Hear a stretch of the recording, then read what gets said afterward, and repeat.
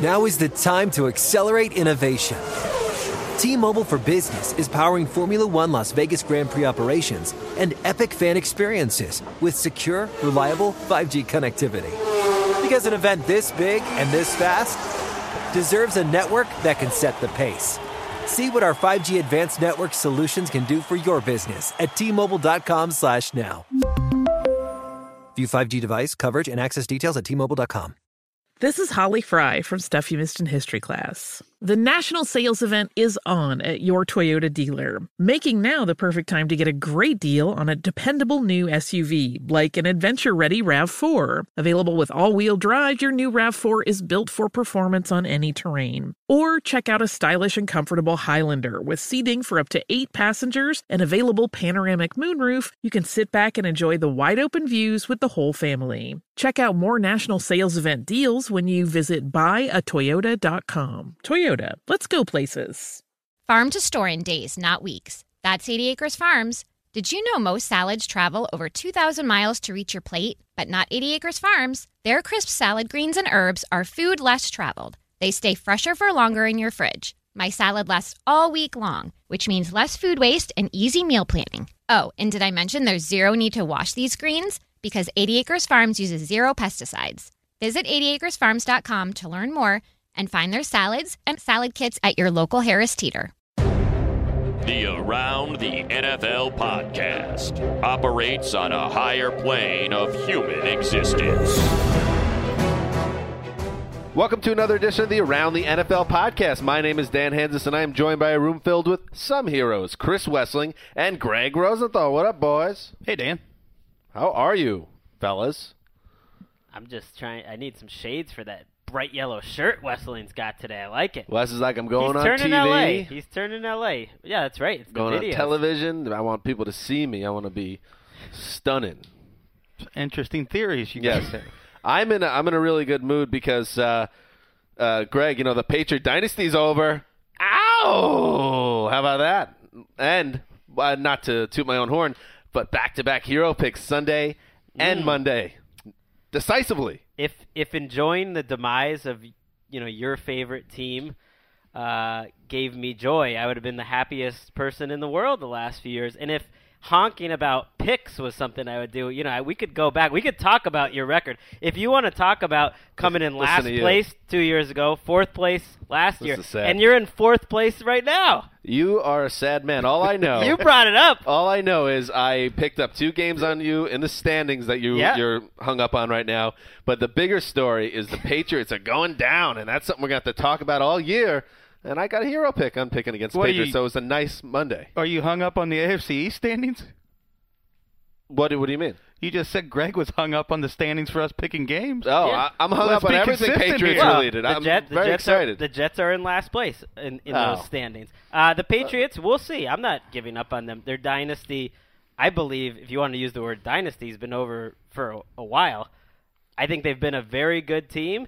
And I'm definitely not ruling them out winning that division and being a good team this year. They've come back from worse. Maybe not worse. Well, 30-0 opening day against the Bills. Yeah. That was a long time ago. It's different. There is genuine doubt this year. There are problems they've had this year, I think, that are bigger than ever before. But you picked them to beat the Bengals this week, the undefeated best team in the league so far. So it's not like you're giving up on them. I'm not giving up on the Patriots, but it was just a nice moment on Monday night. For people that have watched the Patriots soar for over a decade now, to see that maybe, just maybe, it could be ending. See, I thought you might be happy for the fans in Kansas City. Great fan base there.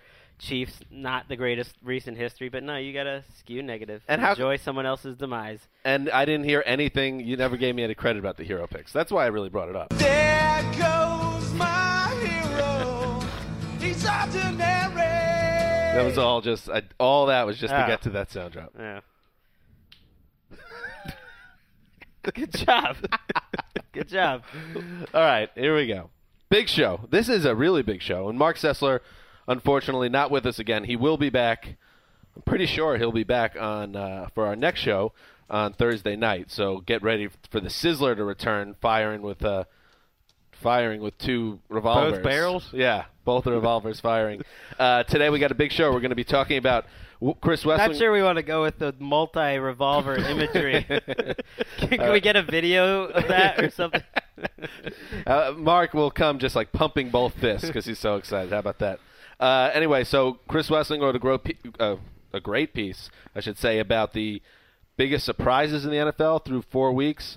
We're doing a lot of quarter poll content. Greg, is that fair? Yeah, quarter, season, awards, and whatnot. So, Wes, the positive, the big guys that are doing well so far, nice list. We're going to get into that list.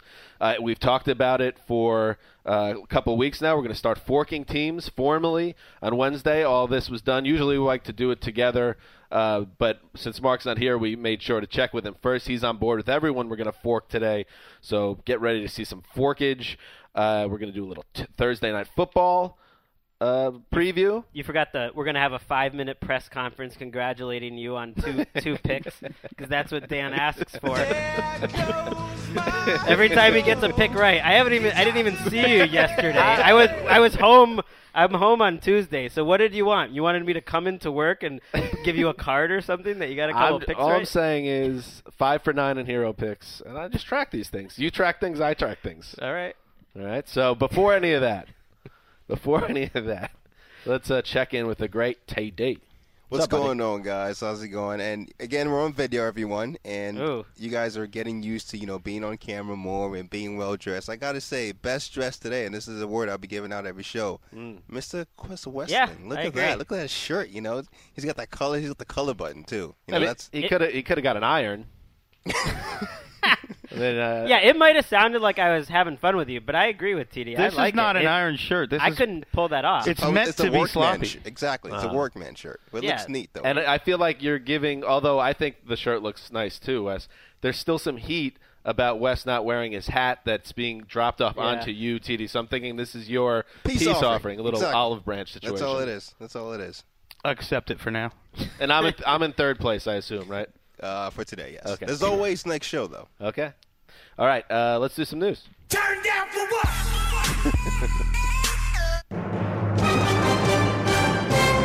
Shout out to J.J. Watt. I thought there was a shout out to Wes's Vegas trip, which I imagine at some point He is a fan of that a song, woozy though. Wes on a dance floor, just like going nuts, gin and tonic rocking in his hand, just pumping the fist. There are a lot of parts of that story that are true. One part that would be untrue was me ever stepping foot on a dance floor. Oh. Turn down for what?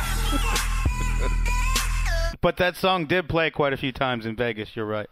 Yeah. There was an inflatable swan. There was. I didn't tell you guys, but I have a friend in Vegas, and he basically let us into this big day club all day Friday, comped us some free stuff, and hung out with some beautiful young creatures in my pale 40-year-old body. All I do is win, no matter what. No Johnny It was the start. Manziel. The beginning of that sentence was awesome, and then it got sadder and sadder by the period. Well, this is my life. All right, that's good. All right, let's do some news. All right, so Dennis Allen, this is something that there were some rumors, I guess, on Sunday night, you could call them, of Dennis Allen being out in Oakland, but it didn't actually come to fruition until Monday. He was fired by the Oakland Raiders after 2 1/4 seasons with the team. And then on Tuesday, the team announced that Tony Sparano, the former Dolphins coach, who had been the offensive line coach for the Raiders, takes over on an interim basis. This is the decision the Raiders decided to make amid an 0-4 start. I know I got a real kick out of it, and a lot of people on Twitter did as well. The Raiders choosing to polish up their 3 Lombardi trophies and mount them behind the press conference on Tuesday, in which they announced that they were replacing their coach before October. Gentlemen, what do you take away from the Dennis Allen era? Was this the right time to get rid of Allen? And what do we think of Sparano? Well, I thought the time to get rid of him was in August when I said you got to get rid of both of these guys because they're running a clown show. And they were. They bungled the quarterback situation so bad that to me you had to get rid of them. You can't just tell your team we're a Super Bowl contender all offseason and your veteran quarterback had nothing left and then your rookie quarterback wasn't ready to make you a contender. Dennis Allen, I'm not sure what he does well as a coach. After 2.5 years, what does he do well? They wasted everyone's time. It's a fault of ownership and McKenzie. because Mark Davis was quoted this offseason saying Reggie, talking about Reggie McKenzie, the general manager, is my guy, and Dennis is his guy. So you went into the season knowing you were going to fire him. You were giving him a chance to have a Hail Mary. I don't think Bill Belichick would coach this team to a winning record. It's a lousy, lousy roster. So they wasted an entire year, and I'm more interested really about what happens next. I mean, Mark Davis is already admitting that, you might give John Gruden a call, and I think that's their big white whale. They want John Gruden. They want to give it a shot. I don't think it's necessarily good for the Raiders. I don't think so either. I think Sperano is your ultimate interim coach because he doesn't have a prayer here. He's inheriting a truly crappy team. So you could safely assume they're going to win between 1 and 4 games maybe, and that I can't imagine that will be one game for each Lombardi trophy they displayed. So I assume that he will not stick around. He won't do enough to stick around, and then they're probably going to try to make a splash. So my question is, are the Raiders, after 10 or 11 straight years of being a joke at this point, how toxic is it? Why would a high-profile coach want to go there unless he really bought into Derek Carr? One thing that Mike Silver reported on Total Access yesterday was that there's a, quote, emotional connection that remains between Gruden and the Raiders. I think a bigger thing would be the Benjamin connection. If Mark Davis pushed across the table a blank check and said, come on, rejoin us, would that be enough to have Gruden give Mike Tirico a hug goodbye and join the sidelines again? I think so. I think the interest in Gruden from around the league and big-name college teams has always been overstated. I think that interest is leaked to the media from Gruden's camp. This little song and dance thing he does where he acts surprised. Oh, why are you talking about me? Why is everyone... Yeah, give me a quote, break. 7 or 8 bloggers, the classic straw men here. There are no bloggers. He's talking about Greg Rosenthal. He's taking a shot. Yes, he when is. When he's the one who wants the money, who wants out of ESPN, who wants a good job, and he can't find it. He's playing the game. If he had a good offer the last few years, I think he would have taken it. There's a chance he takes this. Ian Rappaport believes that he really likes Derek Carr, which is one thing that he would need in place. But if Gruden goes there, McKenzie's not going. He gone. McKenzie says, I'm going to hire this next coach. Well, he's not hiring John Gruden. John Gruden wouldn't take him. He'd bring his own personnel guy, and so would a lot of really big-name coaches. Ultimately, I don't think they get anyone like that. If Dennis Allen wasn't safe to make it to October, why the hell is Reggie McKenzie safe to make it through this season and into a new season? What has this guy done? The proof is there on the field. He's not going to make it into a new season. I don't think he will. I think it's easy to say he's safe now when they're 1-15. Right. Then he's not gone safe. in January 1st or whatever it is. And Derek Carr, the next young quarterback that John Gruden develops will be the first one he develops. Well, Name any young quarterback he's ever developed. Doesn't mean he doesn't Chris want Sims him. doesn't count. He doesn't mean he doesn't want one or doesn't think he can How about this? do it. Little outside-the-box thinking. You hire John Gruden, Matt Schaub's on the roster, you remake that old man. Well, Rich Gannon style. He is Rumpelstiltskin. Ow! He spun Brad Johnson and Rich Gannon into gold.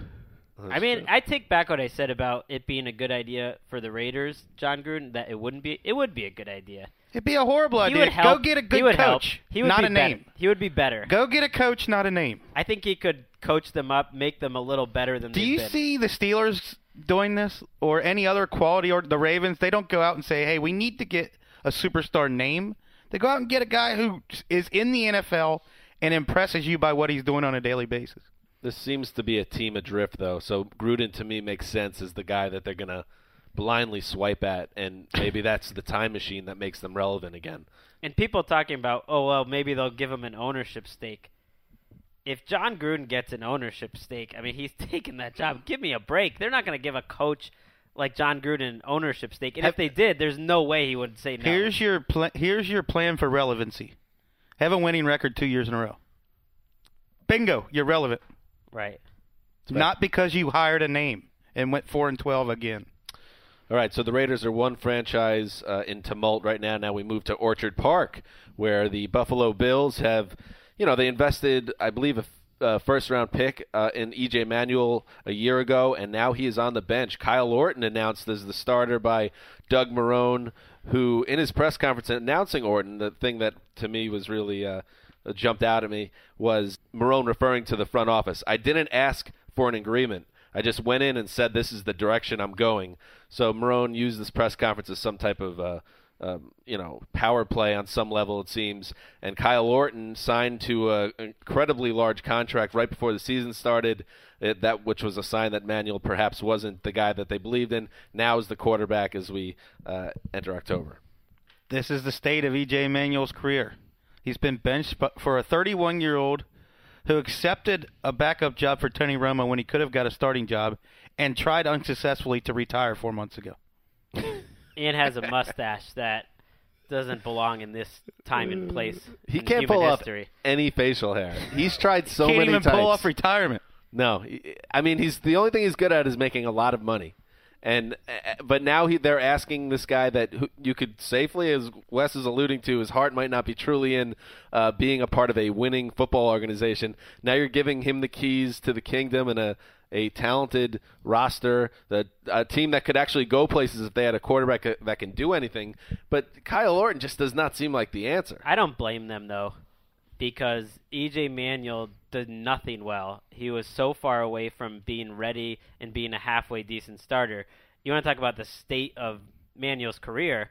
His rookie number 1 wide receiver, Sammy Watkins, after one practice with Orton, said Orton reads, talking about what's the difference between the two. He reads it quicker. The ball is coming out faster.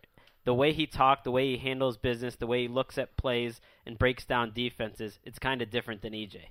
That's not Aaron Rodgers. That's Kyle Orton.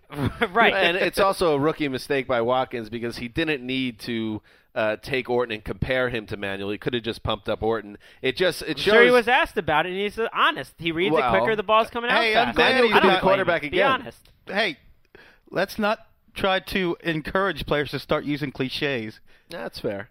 I just think Manuel, what if the organization still believes in him on some level? I don't know if that's the case. They don't. They just signed. They just gave Kyle Orton $5 million and started him.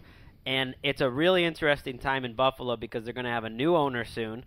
They have a GM, Doug Whaley, that didn't hire this coach, Doug Marrone. There's a lot of competing agendas. You said he was making a statement against the front office. I think what that was he was trying to tell his players, tell the fans, I'm not just a puppet for this front office that signed Orton, because there were reports he never wanted Orton in the first place. It's a bit of a mess, and they know they need to win right now or else they could all be gone. I like this Bills team is the funny thing. I think they could win. They're a lot more interesting now. Their quarterback can pass. Is there any way Orton steps in and is effective as a quarterback? Yes. Yes. I don't know if he'll be that effective, but effective enough to go 8-8 and win some games. And maybe, even if he doesn't maybe look win good. a division in the AFC East? Look, we might find out if Hackett and Marrone can coach. Right. I mean, you watch this Bills team, there's a lot of things to like about it. I think they have a lot of offensive weapons. I think the defensive line is as good as there is in the league. I agree. They could win the East now. Ugh. I'm not saying they will. I'm saying it's possible. I never believed it was possible with E.J. Manuel. I never believed it'd be possible that we'd be talking about the Bills potentially winning the division because Kyle Orton became the starter. That's not Tom the Brady reason. was involved. It's because the Patriots aren't that good. Oh, shut up. All right. There it is. The shut up is back. It's back and better than ever and more dismissive than ever. People love it. I couldn't help myself. It was. Moving forward, Steve Smith, who is, Chris Wessling's hero at this point.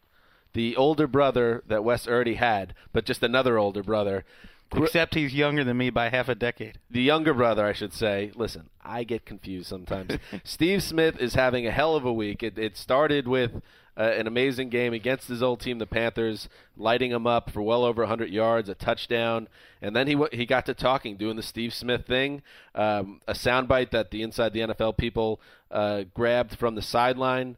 I'll use the words buttocks here. Take your buttocks back to Carolina. Make sure you mow my lawn while you're out there. Bang. He didn't stop there, Wes. And Wes, since you love Steve Smith so much and you have been our beat writer on this, why don't you explain what he said about Dave Gettleman and Ron Rivera? He went on a radio show, WFNZ, I believe, in Charlotte today. WFNZ. And just went nuclear on the Panthers, especially Gettleman, saying that Gettleman called him into his office in February after Greg Rosenthal basically started this whole thing at the Combine by asking Gettleman. It was your question. Yeah. Is Butterfly there effect. a chance that Steve Smith, doesn't make the roster or something along those lines? Right, and he stammered and didn't really give an answer. And we talked about, are we making too big a deal of this? Because we almost didn't write a post on it. Right. And then it somehow gets back to Smith Smith. said today that I was getting text messages and tweets from friends telling me, look, your future in Carolina is up in the air. Greg Rosenthal sniffed this out. Greg, real quickly, your general thoughts on the butterfly effect. I have no comment. So Shut up. See, that one hurt. That didn't Gettleman feel calls earned. him into the office and basically tells him you're washed up. You're a shadow of your former self. You're a distraction. And we think you're jealous of Cam Newton. Oofa. What? At least he was honest. That's weird, though. But it's, Wait, do we believe? I know we don't want to say that Steve Smith could be unscrupulous in the media, but do we believe everything that Smith is saying? Would Gettleman really say that to him in a I think there could be some embellishment going on. Yeah. I think he would. We've heard Dave Gettleman. He's a straight shooter. So if Steve Smith asked him, why are you getting rid of me, boss, maybe he would just tell him. You're wicked jealous of Cam. Isn't this exactly what we read about in the Charlotte Observer? Yes. That they thought he was a divisive locker room presence and they wanted to hand the organization over to Cam and not have it be a Steve Smith team. So all Steve Smith is really accusing Gettleman of is telling him to his face, which is what you would want a person to do. Well, he also said he didn't have the cojones to release him to his face. And he said he felt like he was stabbed in the back by Ron Rivera, who never bothered to talk to him. Steve Smith has a lot to get off his chest, it appears. Well, I'm loving this. My favorite line was when they asked him, do you have anything to say to Dave Gettleman? And he said, I got nothing to say to Dave Gettleman. He told me what he thought of me, and I told him what I thought of him with my play. Look at the smile, the glint in Wes's eyes when he talks about Steve Smith, his little brother that he always had. You should love this. I mean, I love it. The Steve Smith victory tour after beating the Panthers is like you after getting a couple of hero picks. I mean, no one's going to hear the end of it. It's This just is day like after day. 5 for 9, It's baby. like a wrestling. It's like a wrestling figure. I love it. I don't know. Maybe with the heroes thing, it's just because you're my boss. I wanted you to be like, good job, Dan. You want an you accolade looked or into two? the crystal ball, and you saw it. Well, everyone. I'm proud of you. Every employee is Dad. different, and you're right that you do need positive affirmation, Yeah. whatever it's called. Give me what I need. I'm clearly not good at it. Give me what I need. All right, moving forward. Bad news for Carson Palmer, who suffered a setback with that nerve issue in his shoulder. Bruce Arians said earlier in the week that Wednesday was going to be a key day in determining whether he'd be ready to play and return to the lineup against the Broncos on Sunday. Instead, Carson Palmer doesn't even practice. He's going to see a specialist to get this thing checked out. Arians said via Alex Flanagan of NFL Media, he threw a bunch last Thursday and Friday and then regressed. So it looks like we're getting another Drew Stanton start, this time against the defending AFC champions. Wes, you said yourself a couple weeks back before their bye week that you were looking forward to seeing the Cardinals in Denver, and if they could put something together and win or play really well, they could be a real team of ATL candidate in your eyes. Kind of a bummer now that we're not even going to get the full Cardinals attack with Drew Stanton involved. I did right? say that, but in the offseason when we talked about the team of ATL, I also said they're a more interesting team to me with Drew Stanton at quarterback. Ooh, tasty. Well, he hasn't looked worse than you would really expect Carson Palmer to be. Maybe a little bit so far. I think if they can keep winning with Drew Stanton, I mean, just give the coach of the year right now to Bruce Arians. They should give it to him 3 years in a row. That guy's great. I wonder, when I read this, though, are we going to see Carson Palmer again this season? Look, we don't know anything about the medical situation, but you start hearing specialists, it gets worse, setback. I mean, these are the things you hear when suddenly Carson Palmer put on injured reserve out for the year. It's kind of Peyton Manning-y. We're hoping that's not what's going to end up happening, where he's going to need some type of procedure to save his career. But, the issues with being able to throw the ball, gripping the ball, all that stuff, it doesn't seem to be heading in the good direction. When you hear my nerve has to wake up and it's not firing, I mean, we don't know a lot about nerves, but that's problematic. You Speak can't for yourself, Wes. You can't just go rehab this. It's not like a normal recovering from a sprained MCL. They have no idea. And the fact that he just can't throw the ball, I mean, it's scary.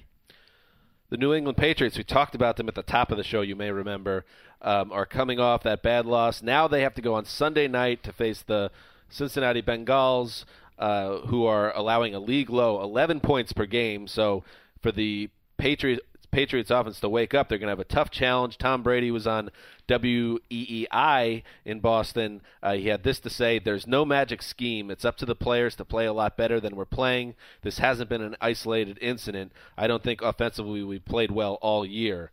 So, Greg, I ask you, this appears to be a spot where bad timing on the schedule for a team that really needs a big win and a nice offensive output to shut everybody up. Instead, they get one of the best defenses in football.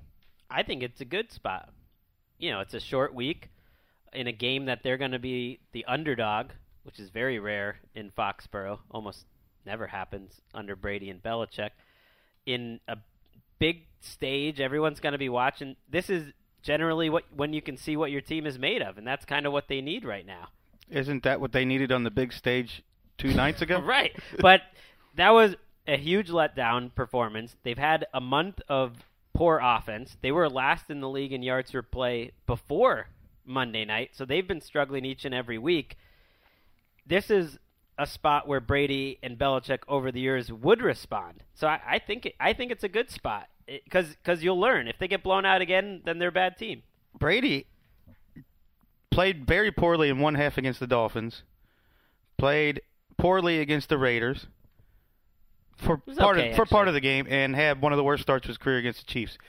He isn't playing well, but I thought it was interesting in that article, Albert Breer had talked to quite a few executives, and they were unanimous in the decision that he is not the issue. It's the talent surrounding him. That was weird, by the way. After he came out of the game and Garoppolo came in, Garoppolo got the score and came back and was talking to the offensive coordinator, and Brady was just sitting there staring straight ahead. I don't remember ever seeing – I know we've seen Brady frustrated on the sidelines, but I don't remember seeing Brady just that dejected in a way. Maybe in that Bills game that was forever ago, but it was very unusual to see Brady just at a loss, it seemed. I think of 2 games immediately when they got trounced in New Orleans, and they show Brady and Belichick just kind of standing on the sidelines. I can't remember what year that was. I think it was the first year he was back from ACL surgery, and then later that season, the darkest moment, any Patriots fan should know this, of the Brady-Belichick era, 33-14, home loss to the Ravens in the playoffs, light boos cascading down on Foxborough, a half-empty Foxborough. It's probably Ravens fans booing as Brady, kind of jogs off the field with his head down. At that point, everyone said the Patriots dynasty is over. The Globe wrote it. CSN New England did a big thing about it. Everyone picked them not to make the playoffs the following year. Then they had the number 1 seed. So we're 5 years removed from that. I don't know if they can really pull it back, but I don't know. I'm not giving up. Finally, gentlemen, Charlie Whitehurst, who we talked about a little bit last week, made a start. It was named one of Nashville Lifestyle's 25 most beautiful people in 2014. He has a shot with a jaunty cap just askew, his long hair, and a shirt not dissimilar to Wes's shirt, only a different color, posing in the magazine. But the one thing that jumped out, we talked about how Chaz Whitehurst thought that maybe he had a bunch of acoustic guitars, could play maybe a little bit of Glycerine. I think he can play Pink Houses, too. Maybe Pink Houses. Vaseline, maybe. I think, by Stone Temple Perhaps Pilots. parts of it, he gets frustrated. It's pretty easy. Just try it. He gets frustrated easily, Clipboard Jesus. But they asked him this question, which was interesting. Is there a skill or activity that you want to take up / learn, or one that you have mastered? And his answer, I need to learn to play my guitar. Bang! Bang. So it means he has a guitar, potentially multiple guitars. Who knows, but at least one, and he doesn't know how to play it. Exactly as you predicted. Certain guys have the look. Guys that have the guitar but don't know how to play. You saw right through the Chaz Whitehurst affectations. Do you just a real quick survey of this room? I think that counts as another hero pick, by the way. Oh, right. I think it counts as a Sessler. Every time there's a segment of the show that we didn't know was coming, it's always somehow patting Dan on the back. This was discussed. I love this Whitehurst. I'm just curious, who has, this counts behind the glass as well, who has a guitar but doesn't know how to play it? One. I've never owned a single musical instrument. Okay, I thought it would be more. I have a guitar that I don't know how to play. Oh, really? Yes. I once had a violin that I could play, but then stopped learning how to play. My brother majored in classical guitar and was a great guitar player. I tried. It's very difficult. I never learned to tried. play a portion of Santa Monica. Oh, by yeah? Everclear, and then How big of a portion? down out, down out, down. That's Biggest all I got. regret. That's it? That's it. Biggest regret in my life, not keeping up with the violin. I would Really? say so, Really? Yeah. I You would, I You've You've love had to a be- pretty rolling charmed in it, life buddy. if that's number one. I'm just saying, I would love My to be. violin Touche. lessons fell off. If Carlton TD, Banks back there. What? I mean, for a man that became known as Young Kobe for his basketball skills and genial looks, can you imagine what would happen if you knew how to play violin? I ask myself that every day. He'd have to use the violin stick thing to hit away the women. stick thing. What is that thing? It doesn't have a name. All right, so let's move forward, gentlemen, and let's talk about Chris Wessling's list, the top 10 surprises of the first quarter of the season. Wes did, just as to use a Damashek term, gangbusters work on this list. I really enjoyed it. A top 10 that was also an honorable mention. Get excited, everybody. So why don't we talk about it? Maybe Wes, we'll throw some out to Wes, or maybe throw out a couple of ours that maybe did not make it onto Wes's list. Let's have some chatter session about the top 10 list. And we'll start with number 1, Chris Wessling. We got to talk about number 1. Rolando McClain, Cowboys linebacker. Nobody thought McClain would be an NFL player the way his career started. All of a sudden, he's a key cog in the middle of that defense that is a lot better than people realized. Talk about Kyle Orton unsuccessfully retiring. Rolando McClain did twice before age 24. He did twice this offseason. And he had that one arrest where he was getting in the car like this. Remember that? Yeah, I do. That was awesome. And now he's a starting middle linebacker who legitimately looks like a difference maker. Not just, wow, I'm surprised that Rolando McClain is halfway useful. I'm surprised that he's helping them win games. You would have never guessed that. He's playing better in these 4 games than he has in his entire career. Number 8 overall draft pick. Well, now we're learning why. Maybe Jerry Jones, the GM, turning it all around. Oh, no, wait, there's Morris Claiborne and about 5,000 other examples of him being a disaster. I mean, do you think this is going to keep up? Do you think McClain, we're going to look back and he's going to be second-team All-Pro or something? Is he playing at that level, and do you think he'll sustain it? I do not think he's going to be second-team All-Pro. I don't know if he'll keep it up because I don't know what his motivation is. This is a guy who said before he doesn't even really like football that much. I'm surprised number 2 on your list, Steve Smith. That was stunning that Because Steve Smith to didn't get the me, number 1. you shouldn't be that surprised. You're I'm the not number that 1 surprised. Steve Smith fan. Right, and we did predict on this podcast he would leave the Ravens in receiving this year. No one thought that he would be second in the NFL in almost every category, and has already 7 more plays of 20-plus yards than he had all of last season. That's a surprise to me. He's not coming back as a slot receiver. He's coming back as one of the best deep threats in the NFL. Devin Hester was a name that I was thinking had to be on this list, and there he was, because we've seen what number 5 he did over the years in Chicago when it was on offense, and all we ever did was kill the Bears for trying him on offense. And now because they didn't know what they were doing. Well, but we didn't know that. And now he's out there. He looks like he's still a very good return man. It seems like he has extra juice in his legs. And now he's actually a useful offensive weapon. No one saw that. I think Dirk Cutter, the Falcons' offensive coordinator, is very good at what he does, whereas the Bears' offensive coordinators were never good at what they did. And Cutter is using him creatively. He scored on a reception, a run, and a punt return, and he's probably going to score on a kickoff return too. He's breaking tackles. It's such a huge test for Cutter and Matt Ryan, though, because they lost 2 more starting offensive linemen for the season this week. I feel like Matt Ryan is playing like a top 5 quarterback so far, but how many people can you lose and still put up 30, 40 points a game? I guess if you want to look on the bright side, the backups to those 2 linemen that they lost aren't much worse than the starters. Yeah. I'll just real quickly go through the top 10. You had McClain 1, Steve Smith 2, Larry Donnell, the Giants tight end, at 3, Terrell Austin, the Lions defensive coordinator, at 4, Devin Hester, Darren Sproles, the Ravens offensive line, the Chargers cornerbacks, Jelani Jenkins, Dolphins linebacker, and Le'Veon Bell at number 10. And one thing I wanted to point out before, Greg, we get into maybe guys that aren't on this list, honorable mention, I see Brian Hoyer at on honorable mention, and I must say, because Mark Sessler isn't here, that I believe that Brian Hoyer, considering everything heading into the season, what we all felt deserved to be on the top 10 somewhere. He's playing very well for a team that is playing competitive football and very easily could be in the thick of the AFC North by the midpoint of the season. I find it incredibly generous of you to say he's playing very well. Wow. Well, the numbers are very good. He is exceeding expectations. He's the quarterback of a 1-3 team? 1-2. 1-2. But they could easily be 3-0. It's not because of the offense, it's because of the defense, I think. Right.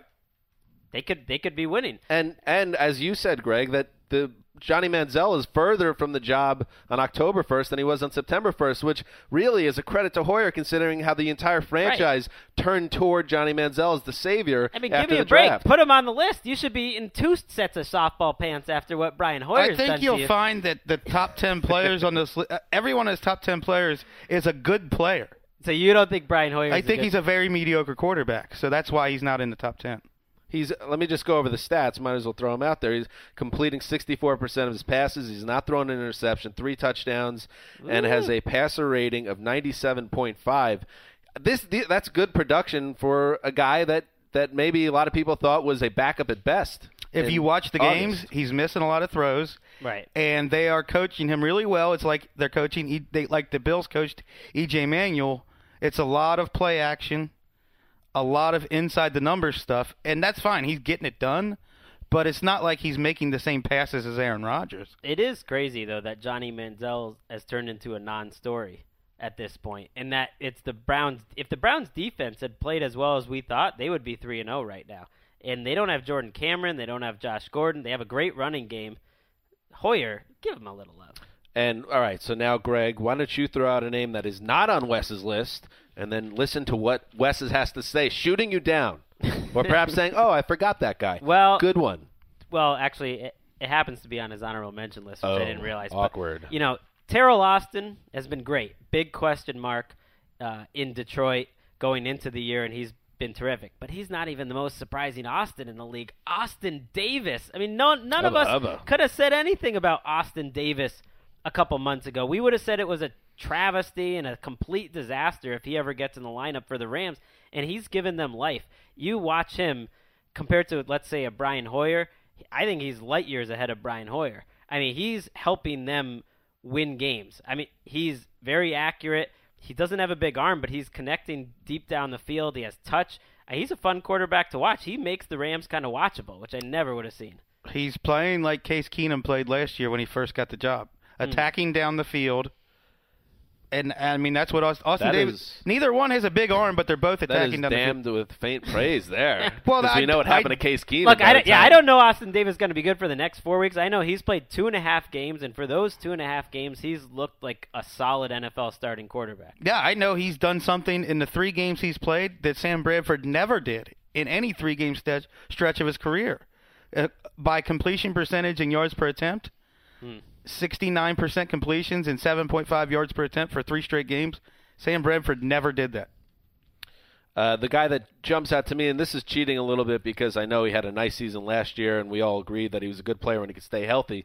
But who saw DeMarco Murray becoming potentially, I know there are some people that argue Le'Veon Bell, but DeMarco Murray becoming the best running back in football. 4 straight games, over 100 yards. He has a touchdown in each game. He shredded the Saints on Sunday night. He's doing it every game. If he could stay healthy, this looks like the season where he's going to be the 1,600-yard guy with the double-digit touchdowns and a real MVP candidate. When you look at the Cowboys, who are 3-1, who are a team-wide surprise while we're here, and they have a chance to go 4-1 if they could beat the Texans at home on Sunday, DeMarco Murray is the reason why, because they waited for Romo to get healthy. It looks like he's getting there, but Murray's been a major piece there. I considered him for the list. The only reason he's not on there, he led all NFL starting running backs in yards per carry last year. So to me, I can't consider him a surprise. Yeah. And he's great, but you also don't know how much credit to give him and how much to give that offensive line. Because we always joke about how we can't evaluate offensive linemen that well, but they are becoming the first offensive line that I've ever had fun watching. Like, they are one of the best offensive lines when you put on the game rewind, that you just see Tyron Smith. I like Ronald Leary. That guy's big, and he just throws people around. I mean, in the running game, they are dominant, and they have a chance, I think, because of that offensive line, to be good all year.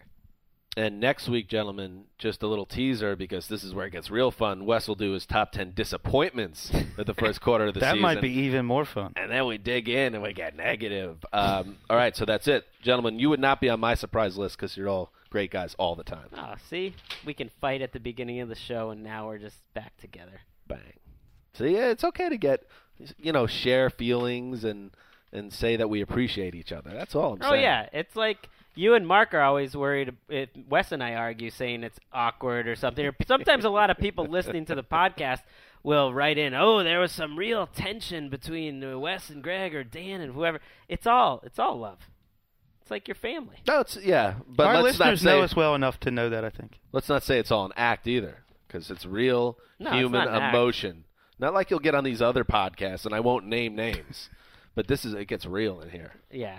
We've heard that we've taken some shots on these podcasts. People are taking shots at us. If I listened to them, I would know. Exactly. I'm going to find out. Not going to make time to do that. All right. So it is time, gentlemen. We've talked about it for a couple of weeks. It's time to get out the old utensils, go in the old drawer, take it out, the one with the points on it, and do some stabbing. Not the knife. That's dangerous. The forks. Stick the fork in them. Stick a fork in them.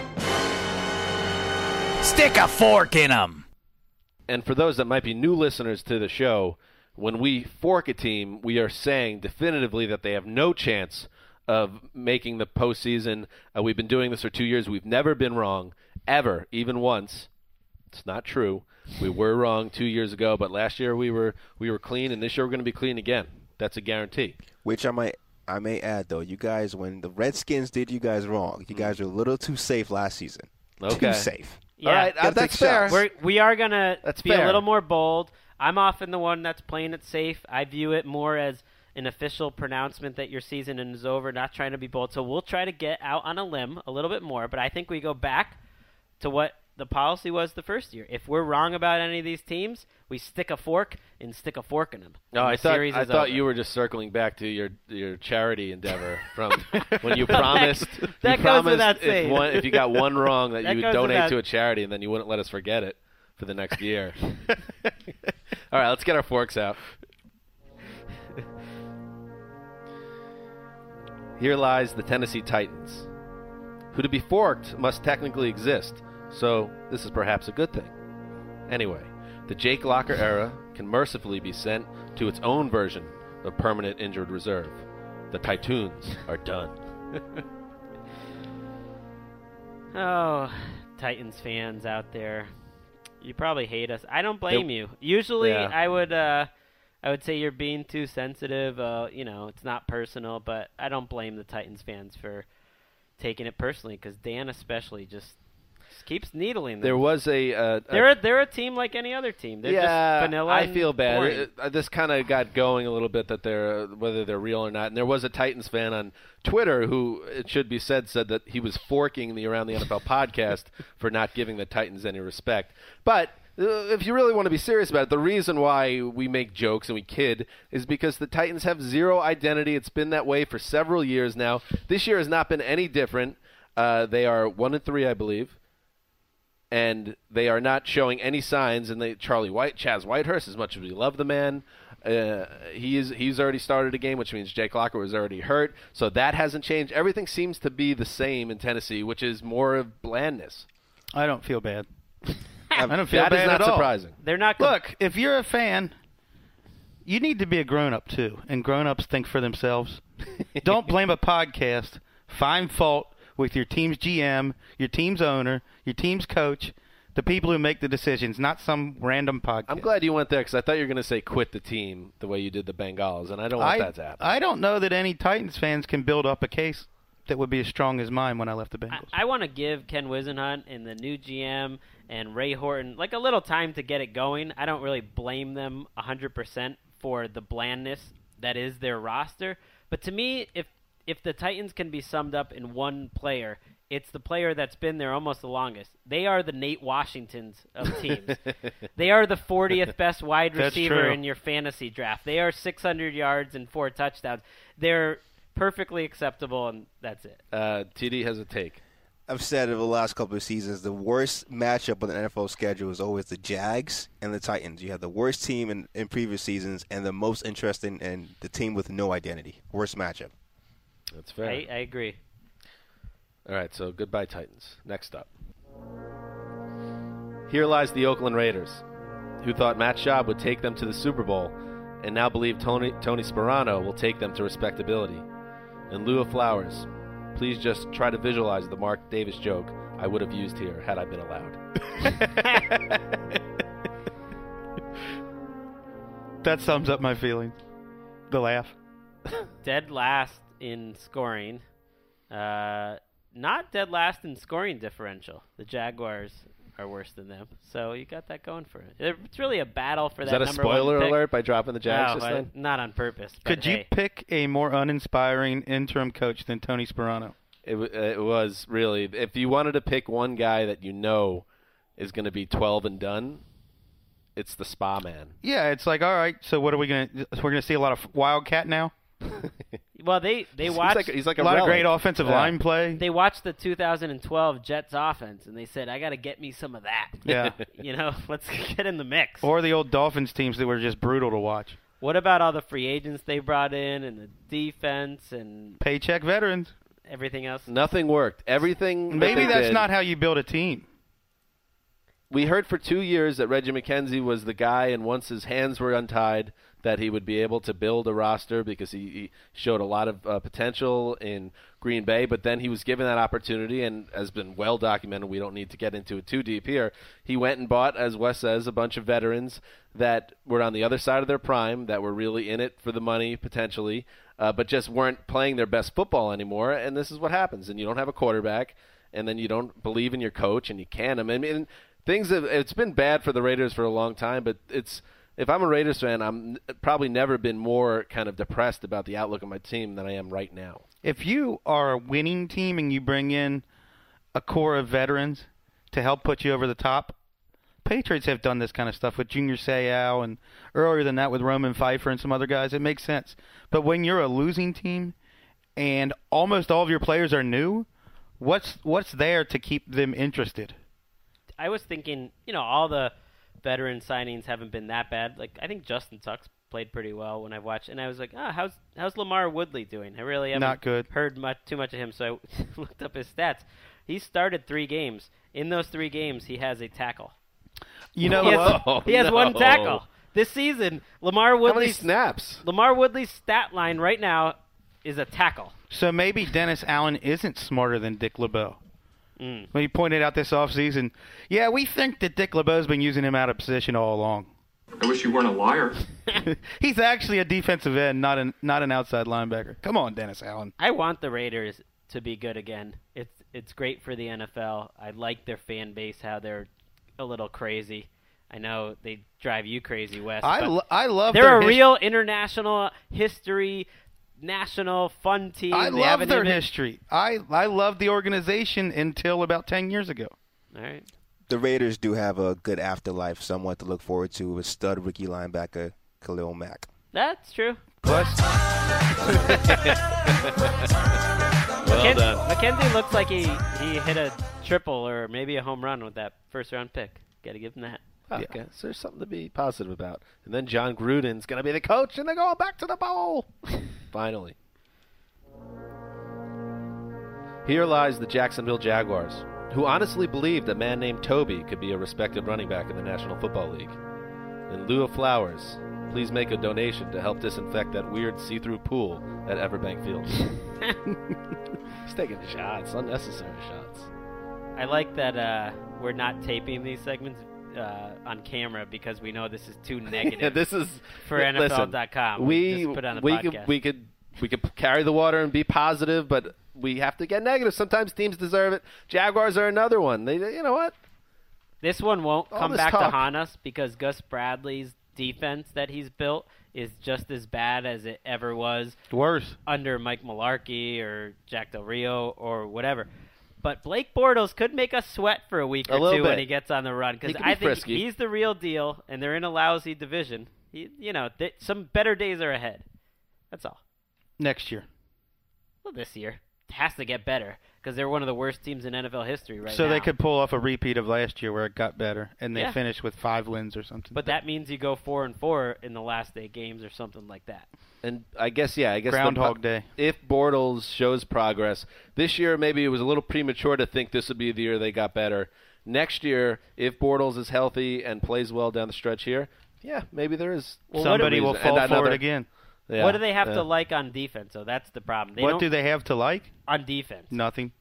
Well, they're going to have the number 2 overall pick in the draft. Maybe they can grab someone there.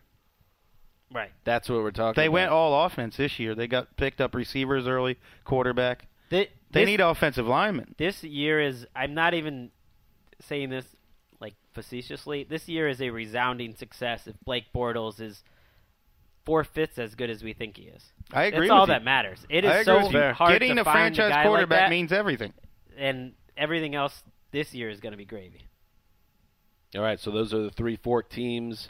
It's over. If you're a fan of those teams, It's official. Yep, look toward next year. Also, It's over, man. It's like October 1st. Also, Rams and Bucks fans, count yourselves lucky because I had you on the fork list and you were saved. Yeah, we met by one other member. We met. Couple. We met and spoke about it. They are alive. So if you're a fan of that team, be excited. Those teams, still alive. Be excited for your 4-12 season. Finally, Wes, this game, the stick a fork in the segment is right up your alley. I love it. I love it. It does bring out the teeth. We'll move on finally before we go. The Thursday night game. The Green Bay Packers at home, coming off a really nice win where they got their mojo back a little bit against the Bears. Now in come the Vikings, who had a really nice win of their own at home against the Falcons, in which Teddy Bridgewater looked great. The big question, and we don't know because he's questionable for the game, is will Teddy Bridgewater play? He has that ankle issue. If he's 50-50 to play. We could have a situation, unfortunately, where Christian Ponder is going into Lambeau Field in primetime. We don't want that. We want to see more Teddy, right? Well, Christian Ponder does have a history, not of going into Lambeau of winning, but of beating the Packers in a huge spot to send the Minnesota Vikings to the playoffs. Right. It doesn't get much bigger in the regular season. He had over 8 yards per throw in that game, 3 touchdowns. So who knows? Maybe Christian. And then he didn't even play the next week. That was weird. They have to bring him back from his banishment in Siberia to actually have him start the game. I really hope Bridgewater plays because he had about as exciting a first start as you could have. I know you watched him closely, Chris. I thought he was even more impressive than Blake Bortles. Last week, I agree. With the caveat that Bortles was actually running a full offense, and Norv Turner called a great game and basically did what the Bills were trying successfully to do with Manuel. He gave him a lot of play action, a lot of in-turning routes, slants, curls, crossers, and Bridgewater, I'm sure you saw the same thing. His accuracy between the numbers was incredible. Well, he didn't face any pressure, so you're not going to get that most games. I mean, the Falcons' pass rush was totally absent. Bridgewater could do what he wanted, but he was so accurate. And the thing that I didn't know, because I didn't watch him as much in college, he's just such a good improviser when the play does break down in terms of getting away from pressure and the spin moves and the speed and then throwing on the run or scrambling. Which is why I don't like the comparisons pre-draft to Andy Dalton, because that's Andy Dalton's big weakness, facing pressure. I thought Bridgewater looked great.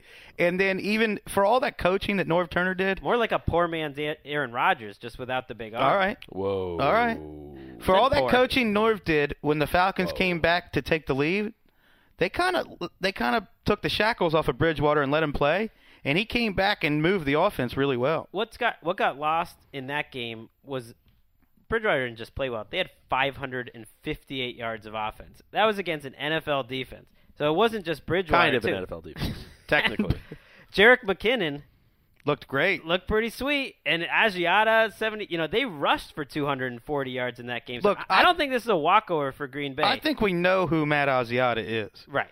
He had a good game because of the defense he was facing. Right. But if Jerick McKinnon can be a weapon on a weekly basis, that's big. You know how fast McKinnon is?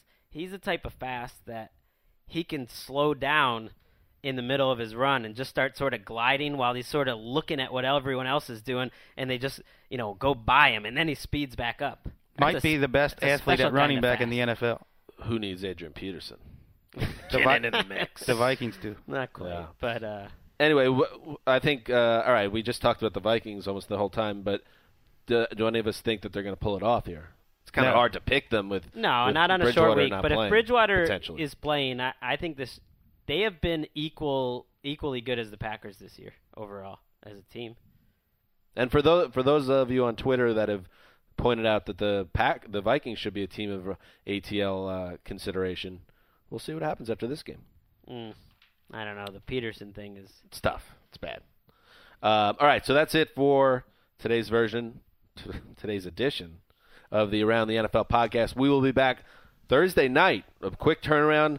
We're going to preview all of Week 5 games, go over the Minnesota-Green Bay game, and talk about that with the gentleman that will be covering that for the Around the NFL team. But until then, this is Dan Hanzus signing off for the mailman, the boss, and TD behind the glass. Till Thursday.